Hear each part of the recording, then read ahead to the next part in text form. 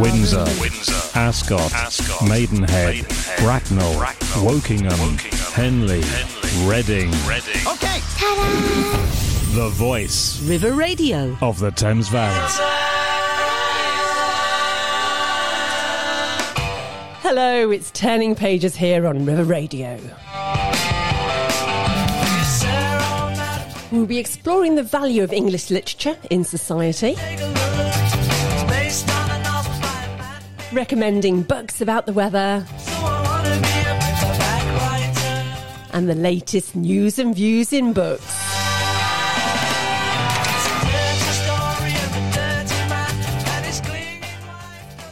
Hello there, I'm Heather and you're listening to Turning Pages today on River Radio with Julian and myself. Thank you very much for Deborah for a very good Your Life, Your Way today. And good morning, Julian. How are you? I'm very well, Heather, on this bright and sunny day. And how are you? Very, very well indeed. Thank you. Good. All the better for seeing you. That's very kind. Every week on Turning Pages, we aim to delight you with an eclectic mix of recommended books to enjoy, from the latest bestsellers to our favourite classics, because great books aren't just on the bestseller list. So if you love reading, or you just want to make sure you know what's happening in the world of books, this is your programme. And as always, we have got a bumper-filled hour designed just for you this week. Yes, we have indeed. And one of the subjects we'll be talking about is with English literature dropping out of the university's top 10 degree subject applied for by students. Heather, you'll be talking to Tilly Brogan a little later, discussing whether it's still a useful subject to study today. Yes, and we'll be exploring that matter because I think we've both got strong views as well, haven't we, on that? We have. And Julian and myself will also be looking at books around the topic of weather, as we're having rather a lot of weather at the moment. Yes, indeed. But I think certainly for my choice, it'll probably be a little bit of a change, but more of that later. Okay. And now to start the show, as usual, we've been scouring the newspapers to winkle out those interesting little tidbits of book news for you. Yes, we've got a quick roundup of some book stories that have been spotted in the news recently. Well, yes, indeed. And literary prizes, as we know, are vital for writers and authors, helping to celebrate the enormous achievements of both established writers and emerging writers, and providing a platform and support for their work. Therefore, it's really good news that the Rathbones Folio Prize has decided to refresh its format in the light of the recent discontinuation of awards, including the prestigious Costa Book Awards. Now, it was first awarded in 2014. The Rathbones Folio Prize is open to all works of literature written in English and published in Great Britain. Now, the prize is a very handsome £30,000. That's quite good, actually. It is. It is rather good. And in fact, actually, I think that's probably matches what the Costa Awards used to be. Yeah. Now, it's also been announced that from next year, the format of the prize will be broadened. And again, I think mirroring what the Costa used to do, which is to include winners across fiction, non-fiction and poetry. And they'll be drawn from a short list of 4, and then one book will be awarded the overall Rathbones Folio Prize. Now, the winner this year was The Magician, written by Colm Tóibín. It's a fictionalized biography exploring the life and times of the exiled German Nobel Prize winner Thomas Mann. Now, this historical fiction, it is at its best. The paperback was published in March of this year. Tóibín has already written several truly extraordinary and exceptional novels, and the Times and the Independent reckon that The Magician may be the very best of them, great. which is really good. Yeah. Now, I've got a little bit of a postscript, Heather, which I think could be quite fun, and it's to do with the demise of the Costa Book Awards. Mm-hmm. Well, I was having lunch at the Sevenoaks home of my friends Sarah and Ian Stockbridge on Saturday last, and their son-in-law, Dara, called by with his daughter Sarah and Ian's granddaughter, to say hello. Now, Dara works for a division of the company that now owns Costa Coffee. And I mentioned the demise of the prize to him. Now, Dara himself is a great reader, and he was shocked to hear of the prize's demise because he knew all about the prize. And he said he'd bring it up with his colleagues on Monday. So who knows, Heather, Talking Pages may well be instrumental in reinstating the Costa Book Awards. Well, I jolly well hope so. You're going to have to follow that up, you know. I am. No pressure on you there, Dara. No, and lots of meals at Sarah and Ian's, obviously. Yes, absolutely. Because obviously that's the literary hub of Sevenoaks. Absolutely. Now, of course, there's lots of author events happening. Now we're in the late summer, early autumn, and it's a recent author event. Novelist and former policewoman Claire Mackintosh, who is a great crime writer, mentioned that she entertained old colleagues from the police by drip feeding them with clues from her latest crime thriller, which is The Last Party, and they try to solve the mystery. Now, there's good news for the people of Reading, because Mackintosh reported that the Thames Valley Police Chief and Superintendent was very good at her job. So I'm assuming that she spotted the villain. Unfortunately, she was also the only copper to crack the case. Oh, dear. Now, on something completely different and historical, a copy of an account of Ernest Shackleton's 1914 Arctic expedition, signed by Frank Wild, who was his second in command, was sold at auction recently. The copy of South explores the failed bid to make the first crossing of the entire Antarctic continent via the pole. It's an amazing story, and it tells how their initial optimism was short-lived as the ice floes closed around the ship, gradually crushing it and marooning the 28 men on board on the polar ice. It's a brilliant book. South is a fabulous book, actually. And the just the trials and tribulations that they went through is just amazing. But they did, obviously, as the book is signed by his second in command, that sort of gives it away that they did get to safety. Yes, so that is just amazing.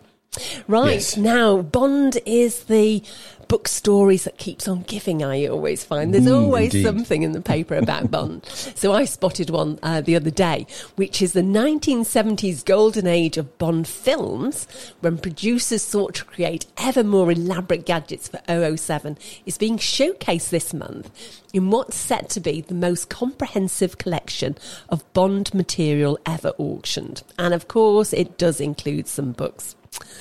But alongside the weapon carried by Scaramanga in The Man with the Golden Gun.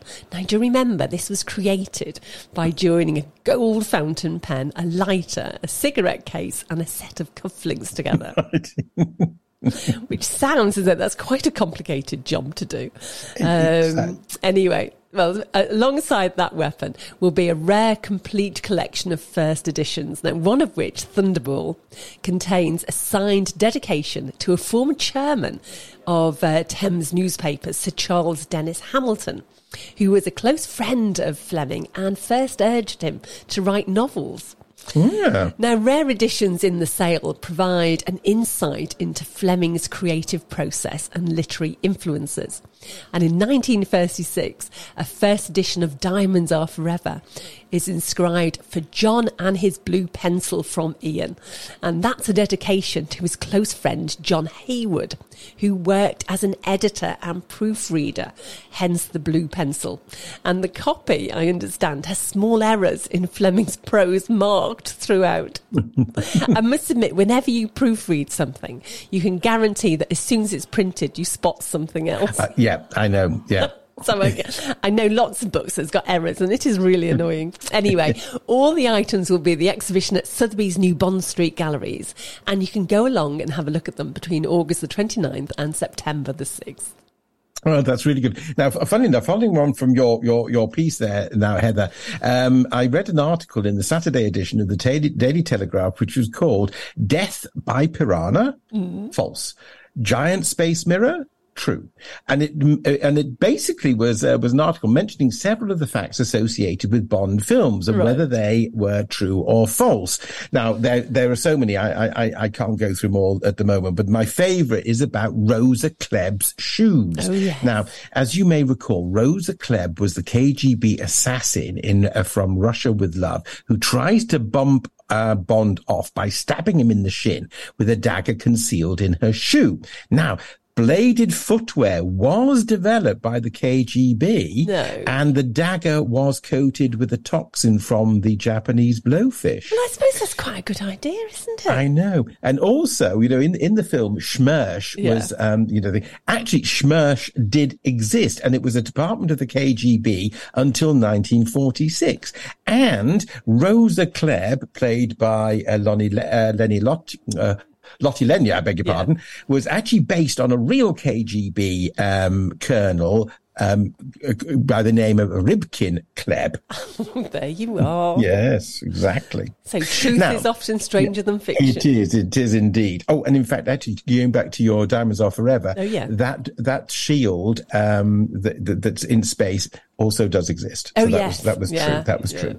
Now, stop press. Agatha Christie goes all Scandi noir. Wow. Yes. Now, with her mysterious murders, eccentric detectives, and quaint settings, Agatha Christie is considered by many to be the epitome of cozy crime. And whilst cozy crime is a favourite genre, we need to think of the success of Richard Osman to know that. And according to Christie's great-grandson, James Pritchard, we've been misinterpreting her novels for decades, apparently. Now, he is the controller of Agatha Christie's literary estate, and he was telling the Times that her books are serious books and very dark in places. And now this is rather chilling. Christie believed that nearly all of us could murder if we were put in the right or wrong circumstances. Mm-hmm. Interesting. Yes. Now, the estate has commissioned a Scandinavian noir TV series based on one of Agatha Christie's minor characters, which will be broadcast on More 4 from the beginning of September. Now, the character is Hjersen, and it tells the story of Sven Hjersen, a retired Finnish criminal profiler, very much in the mold of Sherlock Holmes with his level of intuition. And he's been forced back out, into the fray, out of retirement, when a journalist is murdered on a cruise ship. Now, the series is set in modern-day Sweden with subtitles. Now, I'm not quite sure if that means that Sweden always has subtitles, or that it's going to be in English with Swedish subtitles, or it's going to be in English with Swedish subtitles. I don't know. But anyway, it's going to be a good program. Now, Sven Hjersen was a character invented by the novelist Ariadne Oliver, who Christie created as a friend of Hercule Poirot. So it's a creation of a creation of... Isn't it good? So she's created one person who's created another, who's now come to life, or will come to life, in a television series. I think it's fantastic. Now, Pritchard argues that the early adaptations of Poirot were kept deliberately lighthearted, and the author remains, because of that, rather underrated, and in some ways a victim of snobbery and sexism, because she never really quite got the credit she deserved. Agatha Christie wrote 66 novels and 14 short stories before her death in 1976. Now, I'm not sure whether she didn't get the credit she deserved. I think it's an interesting theory he's got. Yes, I suppose it's what the definition of credit is, because I think lots of credit in terms of the amount of books that she sold, because obviously she's fabulously successful, but she probably wasn't seen as a literary writer. And lots of authors claim that's how they want to be seen. They want to be respected for their writing and their turn of phrase. But I always think the definition of a literary novel is one that just doesn't sell very well. Well, exactly. Yes, indeed. But didn't Agatha Christie write under a pseudonym? She did actually write a series of novels. Yes. Because I think she was trying to break away. I don't know whether she was thinking that I've not got that credit for the work. I think she was trying to break away from. Do you know how well they did? No. We'll have to investigate. Yes, we will. Subject of another program. Yes. So Nicola Evans, I'm afraid to say, the author of the best-selling book, The Horse Whisperer, has sadly died at the age of just 72. Oh. So The Horse Whisperer was his first novel and became one of the most successful novels in the history of publishing, dominating the bestseller list when it was published in 1995, notching up sales of over £50 million. And Hollywood also snapped up the rights in a bidding war based on just a few chapters. So he'd written half the book and then he gave his literary agent the idea of the other half. And then they went to Frankfurt Book Fair and everybody was sort of buying it like mad. It was just incredible. Gosh. And Robert Redford succeeded in buying the film rights, and he became the director, the producer and the star of the movie alongside Kirsten Scott Thomas and a 14-year-old Scarlett Johansson. Anyway, I thought it'd be really good fun to hear a little excerpt from the beginning of the book, which Mike Burton is reading for us. There was death at its beginning, as there would be death again at its end. Though whether it was some fleeting shadow of this that passed across the girl's dreams and woke her on that least likely of mornings, she would never know. All she knew when she opened her eyes was that the world was somehow altered. The red glow of her alarm showed it was yet a half hour till the time she had set it to wake her, and she lay quite still, not lifting her head, trying to configure the change. It was dark, but not as dark as it should be. Across the bedroom she could clearly make out the dull glint of her riding trophies on cluttered shelves, and above them the looming faces of rock stars she had once thought she could care about. She listened. The silence that filled the house was different, too, expectant, like the pause between the intake of breath and the uttering of words. Soon there would be the muted roar of the furnace coming alive in the basement, and the old farmhouse floorboards would start their ritual creaking complaint. She slipped out from the bedclothes and went to the window. And there was snow, the first fall of winter, and from the laterals of the fence up by the pond she could tell there must be almost a foot of it. With no deflecting wind, it was perfect and driftless, heaped in comical proportion on the branches of the 6 small cherry trees her father had planted last year. A single star shone in a wedge of deep blue above the woods. The girl looked down and saw a lace of frost had formed on the lower part of the window, and she placed a finger on it, melting a small hole. She shivered, not from the cold, but from the thrill that this transformed world was for the moment entirely hers, and she turned and hurried to get dressed. Grace McLean had come up from New York City the night before with her father, just the two of them. She always enjoyed the trip, 2.5 hours on the Taconic State Parkway, cocooned together in the long Mercedes, listening to tapes and chatting easily about school or some new case he was working on. She liked to hear him talk as he drove, liked having him to herself, seeing him slowly unwind in his studiously weekend clothes. Her mother, as usual, had some dinner or function or something, and would be catching the train to Hudson this morning, which she preferred to do anyway. The Friday night call of traffic invariably made her crabby and impatient, and she would compensate by taking charge, telling Robert, Grace's father, to slow down or speed up or take some devious route to avoid delays.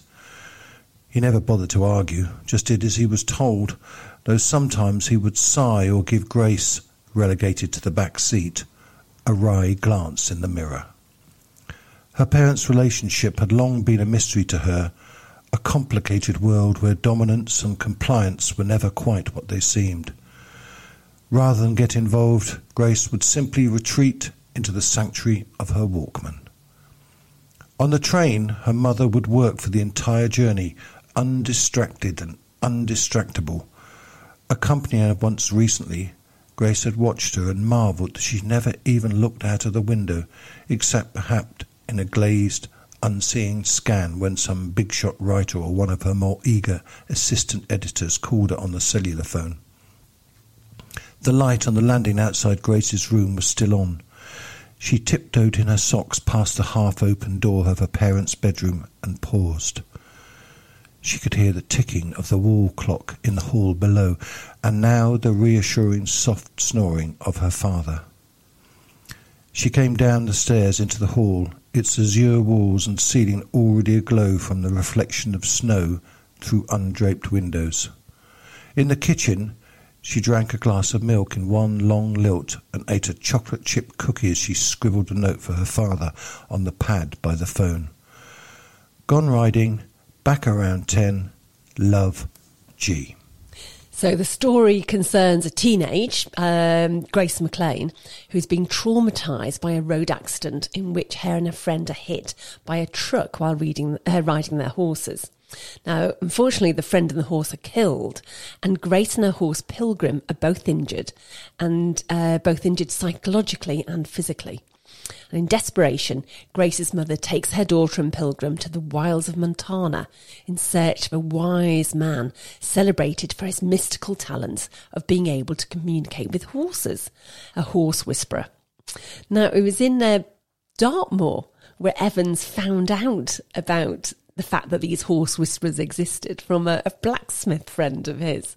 Anyway, needless to say, the book got scathing reviews when it was printed, possibly because of reaction to the amount of money he got as an advance. But it went on to become one of the best-selling books of all time. Oh, good. And he actually did, he was a television producer, and he did a television program about Agatha Christie and Hercule Poirot.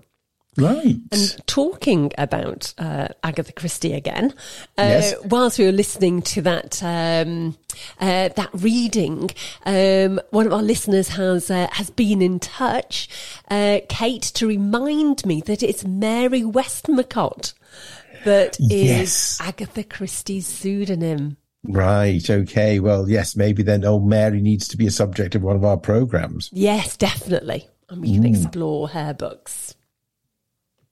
The voice of the Thames Valley. River Radio. I think I like it. I think Beat comes next on the list.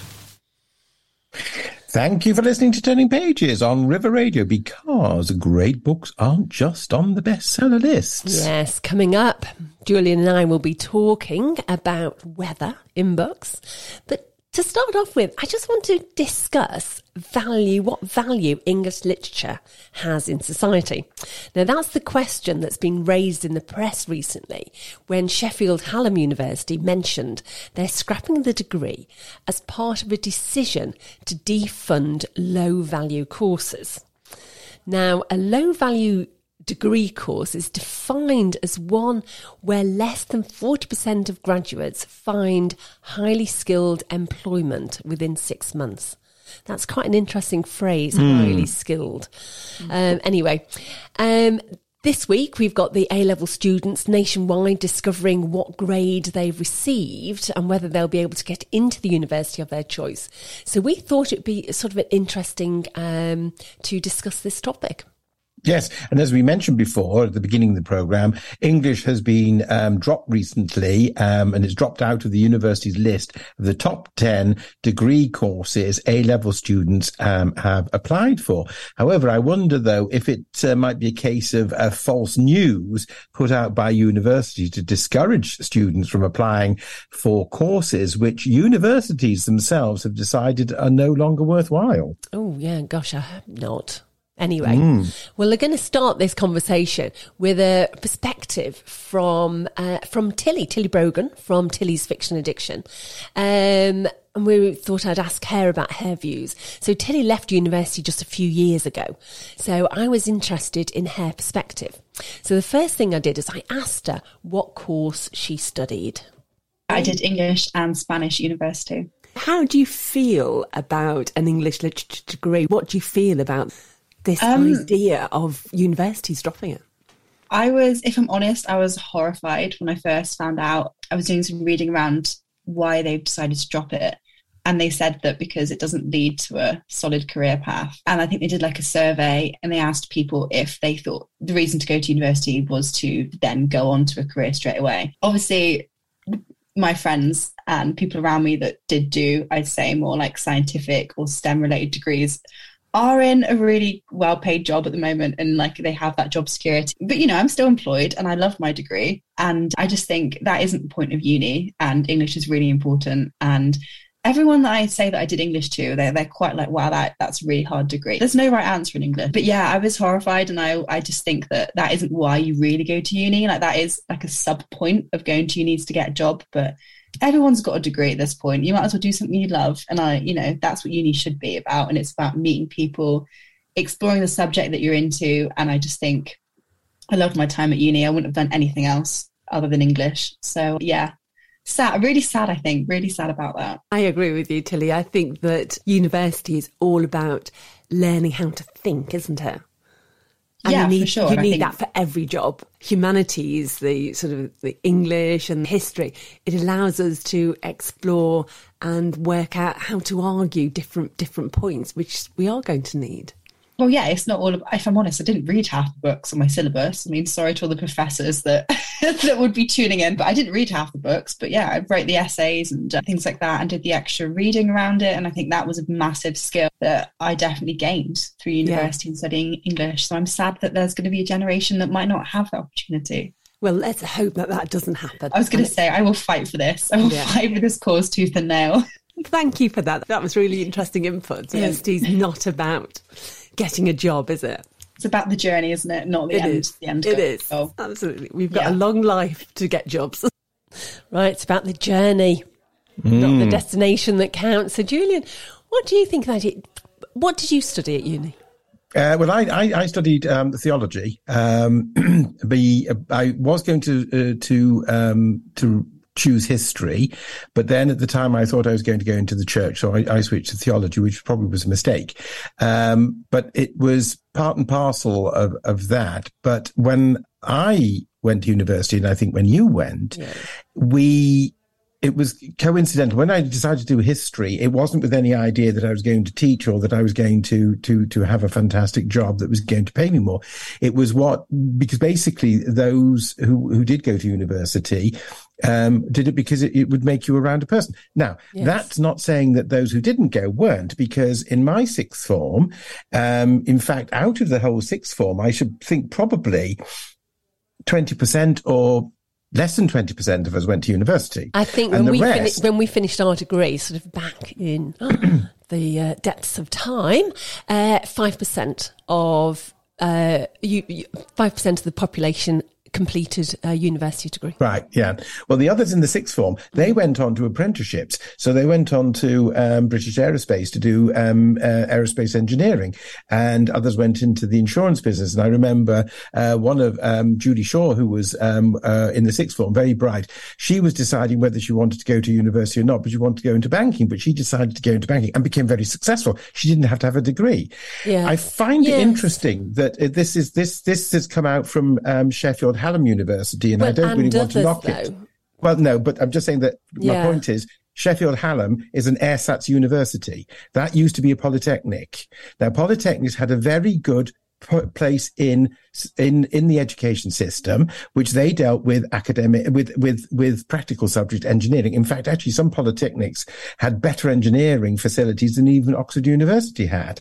So maybe there are too many universities out there chasing the same number of students, but just to decide that, oh, well, it's a low value because it's not going to get you a degree. Well, also then the universities are in danger of making themselves rather pointless, because if then you're going to do that sort of thing, then there may be students who say, well, there's no point me going to saddle myself with this vast amount of money for a degree on the chance. Maybe I shall go and do an apprenticeship. Maybe I shall go and become an apprentice plumber and get my master's certificate, an apprentice builder, and so on. I mean, for example, in the good old days, students that wanted to do law, they didn't have to have a law degree. Even if they had a law degree, they had to become article clerks. Now they're forced to have a law degree to do what they would have done before. So I think it is a shame, because subjects there, not everybody wants to be going out and say, oh, right, I must have sort of great value for my money. And so to demean English or other subjects that are not immediately going to get you a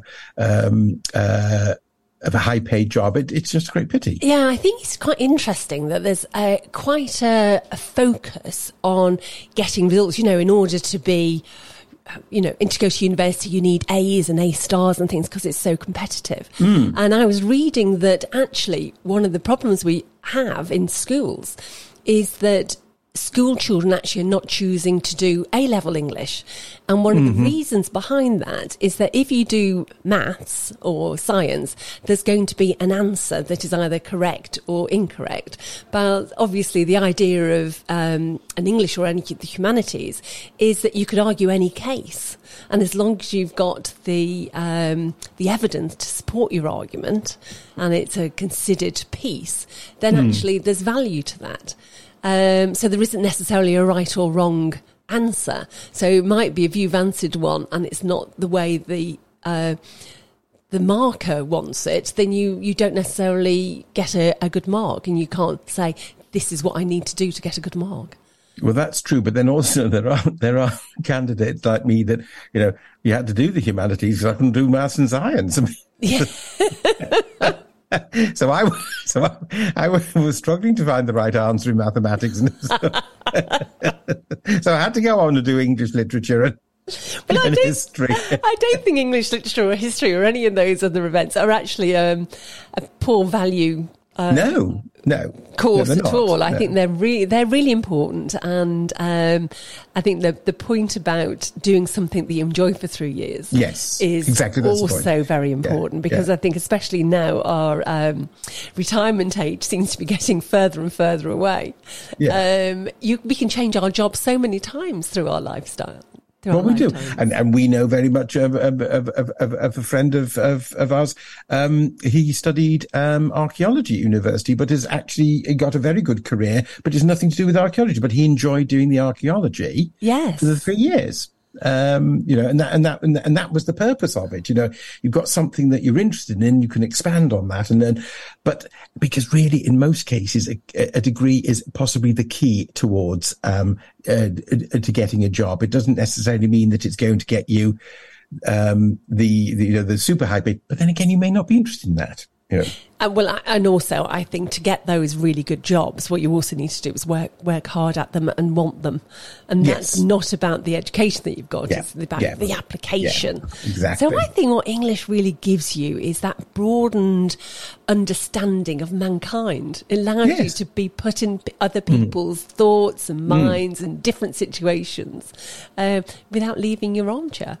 Exactly, yes. And you say all those wonderful ideas, all those great stories from the classics through to, so anything, crime stories, great literary works, whatever, romance stories, they're all there. It's all swirling around, because even Shakespeare wrote romance stories. Yes. There's supposed to be only 7 stories in this world. And we're all part of that. Exactly. Somewhere, somehow. Indeed. Yeah, so I think so. Our job on Turning Pages, I think, is to just get people to read more. Yes, and that is it, really. It's just that leisure time and do it with literally a physical book in your hand, because on a screen it's not quite the same thing. But if you can get the physical book and just sit down, give yourself half an hour and just enjoy. And it's a bit like, it's almost like tasting wine. You have a sip of wine and I don't really like that one. Same with the book. You can open it up at the first chapter and read it, which is what I do when I go to something I do. I just read the first 10, 15 lines, and if the style of the writer gets me, great, I'll buy it. And if it doesn't, then you put it aside, go and choose something else. Many a time I've been wasting time in a bookshop and ended up having to buy the book because it's so good. I've just opened a book, not wanting to buy a book. I'm just, spending some time. Drat, this book is so good, I've got to buy it. Absolutely. Sat there chortling away or whatever it might be.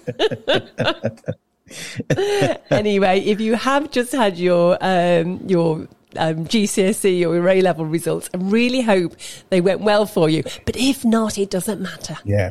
But just on a little postscript on English, well, we've got to give congratulations to Lady Louise Windsor, who passed her exams, and she is going to St Andrews University to read English. Well done. There you are. Yes. And that was great because she was just working in a garden centre, wasn't she, over the summer? I know she was on that. And somebody was saying, oh, she was on minimum wage. But, as was one columnist in the Telegraph said, but it doesn't really matter that her parents live in a £30 million house. She was earning her own money. Yes. And that will give her that little bit extra freedom, and that was it. And by all accounts, she was actually a charming shop assistant, I'm very sure friendly. She was, yes. Yeah. And then went and, she probably trimming the stock and everything, helping out. And yeah, good. And that was another thing going on. I know we're slightly away from books, but we'll keep with Lady Louise because she's our link with English literature. But that's the other thing is that, again, so few teenagers go out and get a Saturday job, which I think is such a shame. Oh, do you know, we were talking about that the other day. I think they obviously live such comfortable lives. I know. Whenever I needed my jobs, it was to pay for something. I needed spending money because I was going on holiday with the school or whatever. Because I think you worked in a bookshop. I worked in a bookshop to get my to pay for my driving lessons. Yeah, and I got a job in an ironmonger's to get out of going to judo classes, which I was useless at, but my father insisted on doing it, and pretended I need to earn the money to buy my sister's 18th birthday present. But it was a job that I loved. And what did you buy her? A hairdryer. Oh, that's a good present. Yes. And I tell you the brand, but I don't think we're allowed to advertise. No, absolutely not. What a lovely brother you were. In a world where radio stations are 10 a penny... Could I have 10 radio stations, please? That'll be a penny, love. Thank you. There is one radio station... There can be only one. There can be only one. There can be only one that stands out from the crowd. I want that one. All right. What is this thing? It's River Radio. There can be only one. One that's made entirely out of syrup. Well, this is Turning Pages on River Radio, your book program now. Thank you for listening. If you've only just joined us, never fear, you can catch up by tuning into our podcast from whichever service you use and prefer. Just search for Turning Pages on River Radio podcast and listen whenever and wherever you like. Now, River Radio has a host of extra programs which you can listen to, from music to talk shows, as well as your favorite cultural program, Talking Pages, of course. So why not make it a weekly date with Turning Pages? We're on every Wednesday between 11 and 12 noon and repeated on Saturdays, each Saturday afternoon between 2 and 3 p.m. Yes, so as this is the time for some holidays still, we thought it'd be a good idea to spend some time talking about Britain's favourite topic, the weather. And we've certainly had our share of weather recently, with heat waves, unbelievable temperatures, drought and thunderstorms and lightning, with the inevitable flooding in parts of the capital and beyond. I've got a wedding coming up this weekend, and we're all praying it's not going to rain for that. Yes. Oh. So with such a wide variety of weather choices, we've also had a wide variety of books to choose from. So to start us off, we're going to have a poem by the casual poet Mike Burton. A High Wind in Jamaica by Richard Hughes. It was the custom that whenever Mr. Thornton had been... That wasn't it, was it? No. I think we jumped the gun there. We did indeed. Oh, I've lost his poem for the minute. Let's carry on and we'll have it later. Okay. So, are you going to talk whilst I'm doing this? Well, yeah. Well, yes. Well, basically, I think what you had chosen was going to be the High Winds of Jamaica, which I think we got a little bit of an inkling, it's been acquired as sort of status as a classic. Martin Amis, who was one of the children in the film of the book, describes it as a thrillingly good book, and we have a little bit of a reading. Have you got it there, Heather? You did a moment ago. We do, yeah, absolutely. Here it is. A High Wind in Jamaica by Richard Hughes. It was the custom that whenever Mr. Thornton had been to St. Anne's, John and Emily should run out to meet him and ride back with him, one perched on each of his stirrups. That Sunday evening they ran out as soon as they saw him coming, in spite of the thunderstorm that by now was clattering over their very heads, with the lightning bounding from tree to tree, bouncing about the ground, while the thunder seemed to proceed from violent explosions in your own very core. Go back, you damned little fools!" Mr. Thornton yelled furiously. "Get into the house!" They stopped aghast and began to realise that after all it was a storm of more than ordinary violence. They discovered that they were drenched to the skin and must have been the moment they left the house. The lightning kept up a continuous blaze. It was playing about their father's stirrup irons, and all of a sudden they realised that he was afraid. They fled to the house, shocked to the heart, and he was in the house almost as soon as they were. Mrs. Thornton rushed out, saying that she thought the worst was over now. Perhaps it was, but all through supper the lightning shone almost without flickering, and John and Emily could hardly eat. The memory of that momentary look on their father's face haunted them. It was an unpleasant meal altogether. The lightning kept up its play. The thunder made talking arduous, but no one was anyhow in a mood to chatter. Only thunder was heard, and the hammering of the rain. But suddenly, close under the window, there burst out the most appalling and human shriek of terror. "Tabby!" cried John, and they all rushed to the window. But Tabby had already flashed into the house, and behind him was a whole club of wild cats in hot pursuit. John momentarily opened the dining-room door, and Puss slipped in, dishevelled and panting. Not even then did the brutes desist.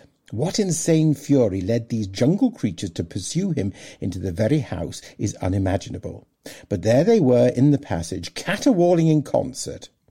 And as if at their incantation, the thunder awoke anew, and the lightning nullified the meagre table lamp. It was such a din as you could not speak through. Tabby, his fur on end, pranced up and down the room, his eyes blazing, talking and sometimes exclaiming in a tone of voice the children had never heard him use before, and which made their blood run cold. He had gone utterly manic, and in the passage hell's pandemonium reigned terrifically. Outside, above the door, the fanlight was long since broken. Something black and yelling flashed through the fanlight, landing clean in the middle of the supper table, scattering the forks and spoons and upsetting the lamp. And another, but already Tabby was through the window and streaking again for the bush. The whole dozen of those wild cats leapt one after the other clean through the fanlight onto the supper table and away, from there only too hot in his tracks. In a moment the whole devil hunt and its hopeless quarry had vanished into the night. There you are. There's some weather for you. Indeed, yes. And of course, Jamaica is prone to hurricanes, isn't it? It is. Yes. We stayed at this house once in Jamaica, and it was a beautiful house, and it had a picture book, sort of like a photographic book, of what the house was like 5 years before, when it was just basically flattened by a hurricane, and they obviously had to then rebuild it. It was incredible. So. High Winds in Jamaica by Richard Hughes is a surprisingly terrifying short novel about children kidnapped by pirates. There's a terrible hurricane and obviously very dangerous to be in Jamaica. So the Bass Thorntons decided to send their children back to the safety and comfort of England. Now, on their way, their ship is set upon by pirates, and the children are unintentionally taken prisoner. The captain of the ship that was taking them just assumed that they'd been killed and just sailed off without checking. And anyway, Johnson, the well-meaning pirate captain, doesn't know how to dispose of this new cargo that he's been landed with. So while the children adjust with surprising ease to their new life, and they basically become accomplices of the pirates in their continuing adventures. So Hughes embellishes the story with an astonishing gift for imagery and turn of phrase, and a knack for the blackest kind of humour. And you can see from that excerpt what lovely language he had. It was really visually, you could see it, couldn't you? You could see the wind. So this strange company drifts around the Caribbean and events turn more frightening and the pirates find themselves increasingly incriminated by the children's fates. And there's actually a shocking betrayal at the end, which takes place when everyone returns to civilization. So it's not quite Lord of the Flies, but A High Wind in Jamaica is certainly a wickedly unsentimental portrait of childhood and their innocence or not. I think it shows that young children are largely amoral and as such are capable of nearly anything. So you can read it as an adventure story, all excitement and fun and danger, littered with violent destruction of a thunderstorm and of an earthquake. But it's also a litany of exotic islands with a tremendous and varied cast of animals. So there's wild cats and snakes and pigs and winged cockroaches, as well as lions and tigers. And then, of course, you've got the pirate crew. So it's a real book for a youngster to enjoy. As an adult, you can read it and you can also see the different novel, looking at it from a sort of more sinister, darker and more complex. And that parallel world of children and adults, different timescales, odd priorities and contradictory values is really good. So it is a fabulous book. It does sound very good. It was filmed. It's been made into a film. And Martin Amis, the author, actually played one of the children in the film. Yes, yeah. He described it as a thrilling good book. Right, so I have found Casual Poet's poem on the weather. Shall we give it a go? Okay, give it a whirl. Yeah. Have you seen the forecast? We love to talk about weather. We do it every day, and usually it's to complain about the rain in May or June or any other summer month, and then it gets too hot. Humidity, that's a good one to converse on quite a lot. We like the snow, we hate the ice, we opine on thunderstorms. Whatever weather comes our way, discussion is the norm. It's become a kind of greeting when we pass each other by, raised eyebrows and a knowing look as we point up to the sky. Quintessentially British, a nation on the march, talking about the weather, too wet or lawns are parched. As long as it's a-changing, I'll have something I can say. And if it means I get to talk to you, then weather makes my day. Oh, thank you very much, the Casual Poet there. That was a great poem about the weather. So, Jules, what's your choice of book? Well, I thought that as our theme this week was going to be weather, it'd be an ideal opportunity for me to open my review with "It was a dark and stormy night," which is considered by many to be just about the worst opening of a novel ever written. And whilst my choice this week opens on a dark and snowy night, we are in the safe hands of Dorothy L. Sayers and thus spared a terrible opening line.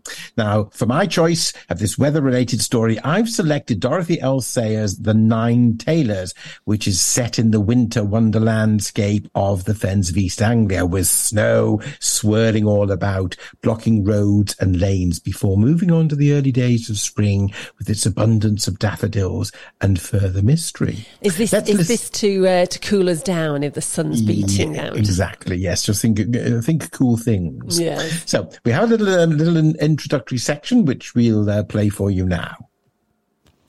The Nine Tailors by Dorothy L. Sayers. The bells are rung up. The coil of rope which it is necessary to hold in the hand before and whilst raising a bell always puzzles a learner. It gets into his face and perhaps round his neck, in which case he may be hanged. Troit on change ringing. "That's torn it," said Lord Peter Wimsey. The car lay, helpless and ridiculous, her nose deep in the ditch, her back wheels cocked absurdly up on the bank, as though she were doing her best to bolt to earth and were scraping herself a burrow beneath the drifted snow. Peering through a flurry of driving flakes, Wimsey saw how the accident had come about. The narrow humpback bridge, blind as an eyeless beggar, spanned the dark drain at right angles, dropping plump down upon the narrow road that crested the dyke. Coming a trifle too fast across the bridge, blinded by the bitter easterly snowstorm, he had overshot the road and plunged down the side of the dyke into the deep ditch beyond, where the black spikes of a thorn hedge stood bleak and unwelcoming in the glare of the headlights. Right and left, before and behind, the fen lay shrouded. It was past 4 o'clock on New Year's Eve. The snow that had fallen all day gave back a glimmering greyness to a sky like lead. "I'm sorry," said Whimsy. "Whereabouts do you suppose we've got to, Bunter?" The manservant consulted a map in the ray of an electric torch. "I think, my lord, we must have run off the proper road at Lemholt. Unless I am much mistaken, we must be near Fenchurch St. Paul." As he spoke, the sound of a church clock, muffled by the snow, came borne upon the wind. It chimed the first quarter. "Thank God," said Whimsy. "Where there is a church there is civilization. We'll have to walk it. Never mind the suitcases, we can send somebody for them. Brrr! God, it's cold. I bet that when Kingsley welcomed the wild northeaster, he was sitting indoors by a good fire eating muffins. I could do with a muffin myself. Next time I accept hospitality in the Fen country, I'll take care that it's at midsummer, or else I'll go by train. The church lies to windward of us, I fancy. It would." They wrapped their coats about them and turned their faces to the wind and snow. To the left of them the drain ran straight as a rule could make it, black and sullen, with a deep bank shelving down to its slow, unforgiving waters. To their right was the broken line of the sunk hedge, with here and there a group of poplars or willows. They tramped on in silence, the snow beating on their eyelids. At the end of a solitary mile the gaunt shape of a windmill loomed up upon the farther bank of the drain, but no bridge led to it, and no light showed. Another half-mile and they came to a signpost and a secondary road that turned off to the right. Bunter turned his torch upon the signpost and read upon the single arm, "Fenchurch St. Paul." There was no other direction. Ahead, road and dyke marched on side by side into an eternity of winter. "Fenchurch St. Paul for us," said Whimsy. He led the way into the side road, and as he did so they heard the clock again, nearer, chiming the third quarter. A few hundred yards of solitude, and they came upon the first sign of life in this frozen desolation. On their left, the roofs of a farm, standing some way back from the road, and, on the right, a small square building like a box of bricks, whose sign, creaking in the blast, proclaimed it to be the Wheatsheaf Public House. In front of it stood a small, shabby car, and from windows on the ground and first floors, light shone behind red blinds. Well, as we heard, the story opens on New Year's Eve with Lord Peter Whimsy, Dorothy L. Sayers Sleuth, and his manservant Bunter surveying their car, which has ended up in a ditch after his lordship managed to overshoot the road, having been blindsided by a flurry of snow. Now, stranded in the village of Fenchurch St. Peter, because of the snowstorms, Peter Whimsy is invited to lodge at the vicarage at Fenchurch St. Peter's. Lord Peter steps in to assist the bell ringers, who are due to complete an overnight 9-hour peal of bells, but are one ringer down because one of the ringers, William Thoday, has been struck down with influenza and can't ring that night. Now, the peal goes ahead, that's fine. The following morning, Lady Thorpe, wife of the local squire, Sir Henry, dies, and it is then that Lord Peter gets to hear of the family's trauma over the past 20 years when an extremely valuable emerald necklace had been stolen and never recovered. Now, Sir Henry's former butler, Deacon, who, along with his accomplice Cranton from London, had been convicted and imprisoned for the theft in 1918. Deacon managed to kill a warder and escaped long before the end of his prison sentence, but he apparently died shortly afterwards. His body was found in a quarry pit, still in prison clothing, 2 years after his escape.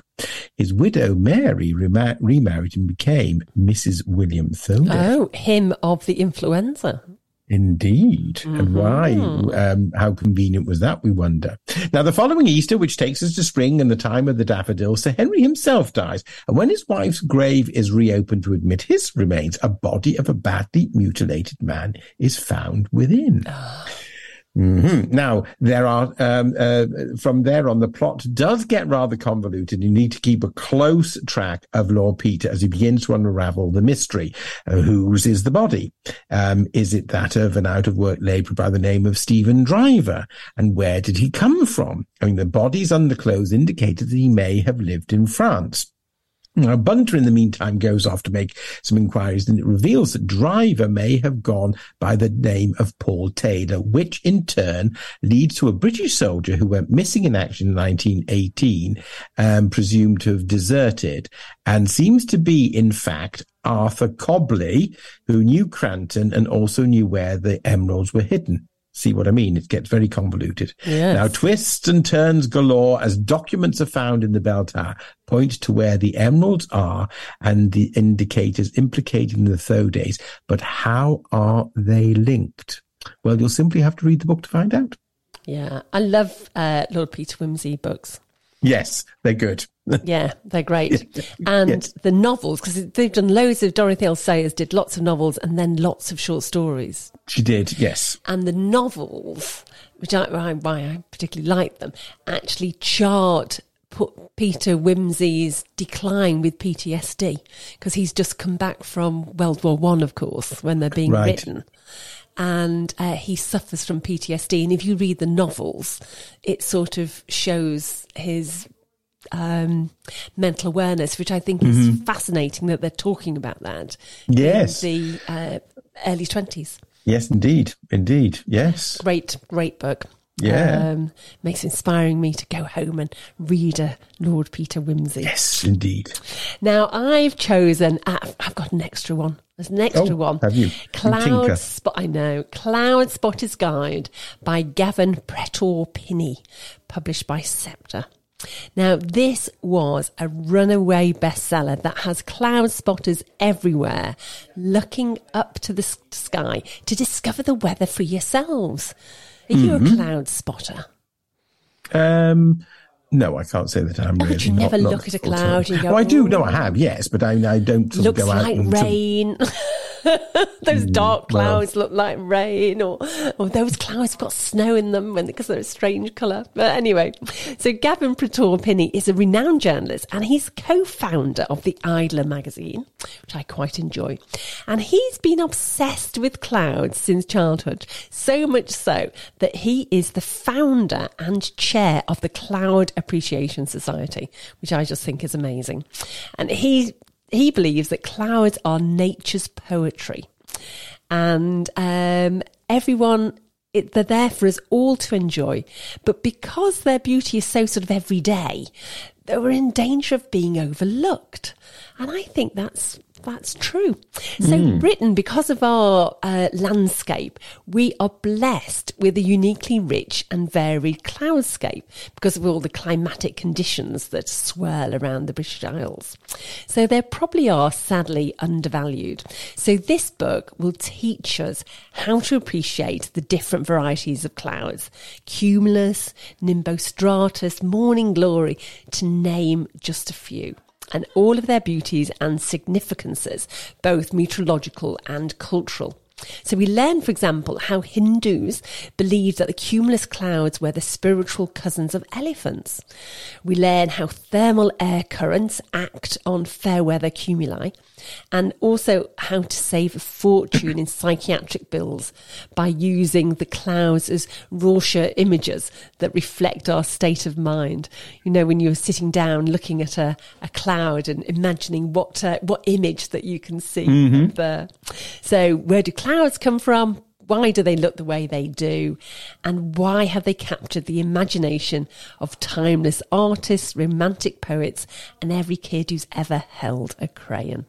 So this book reveals there is everything you need to know about clouds. And of course, it's illustrated with striking photographs and line drawings, featuring everything from classical paintings to lava lamps. So the Cloud Spotters Guide will have enthusiasts, weather watchers, and just the plain curious floating on cloud nine. And looking up will never be the same again. So that's a great book. And we are now at the end of the show. So books we have been recommending today are The Magician by Colm Toynbee, published by Penguin. Claire Mackintosh's The Last Party by Sphere. The Horse Whisperer by Nicholas Evans, published by Penguin. Ernest Shackleton's South, published by Penguin. We've got The Cloud Spotters Guide by Gavin Pretor-Pinney, which is published by Scepter. And A High Wind in Jamaica by Richard Hughes, published by Vintage. And finally, we have The Nine Tailors by Dorothy L. Sayers, published by Hodder Paperbacks. So thank you very much for joining us this morning and listening to Turning Pages on River Radio. And do tell your friends if you've enjoyed it. We're always interested in receiving your recommendations of books to share, and listening to River Radio and Turning Pages has never been easier. Now we're broadcasting on DAB, so you can listen on almost any internet connected device or smart speaker. And don't forget that you can listen to any of our past programmes through our podcast. Just search for Turning Pages on River Radio podcast. So thank you for joining us, and we look forward to you joining us next week. Bye-bye. Bye-bye. Paperback Writer.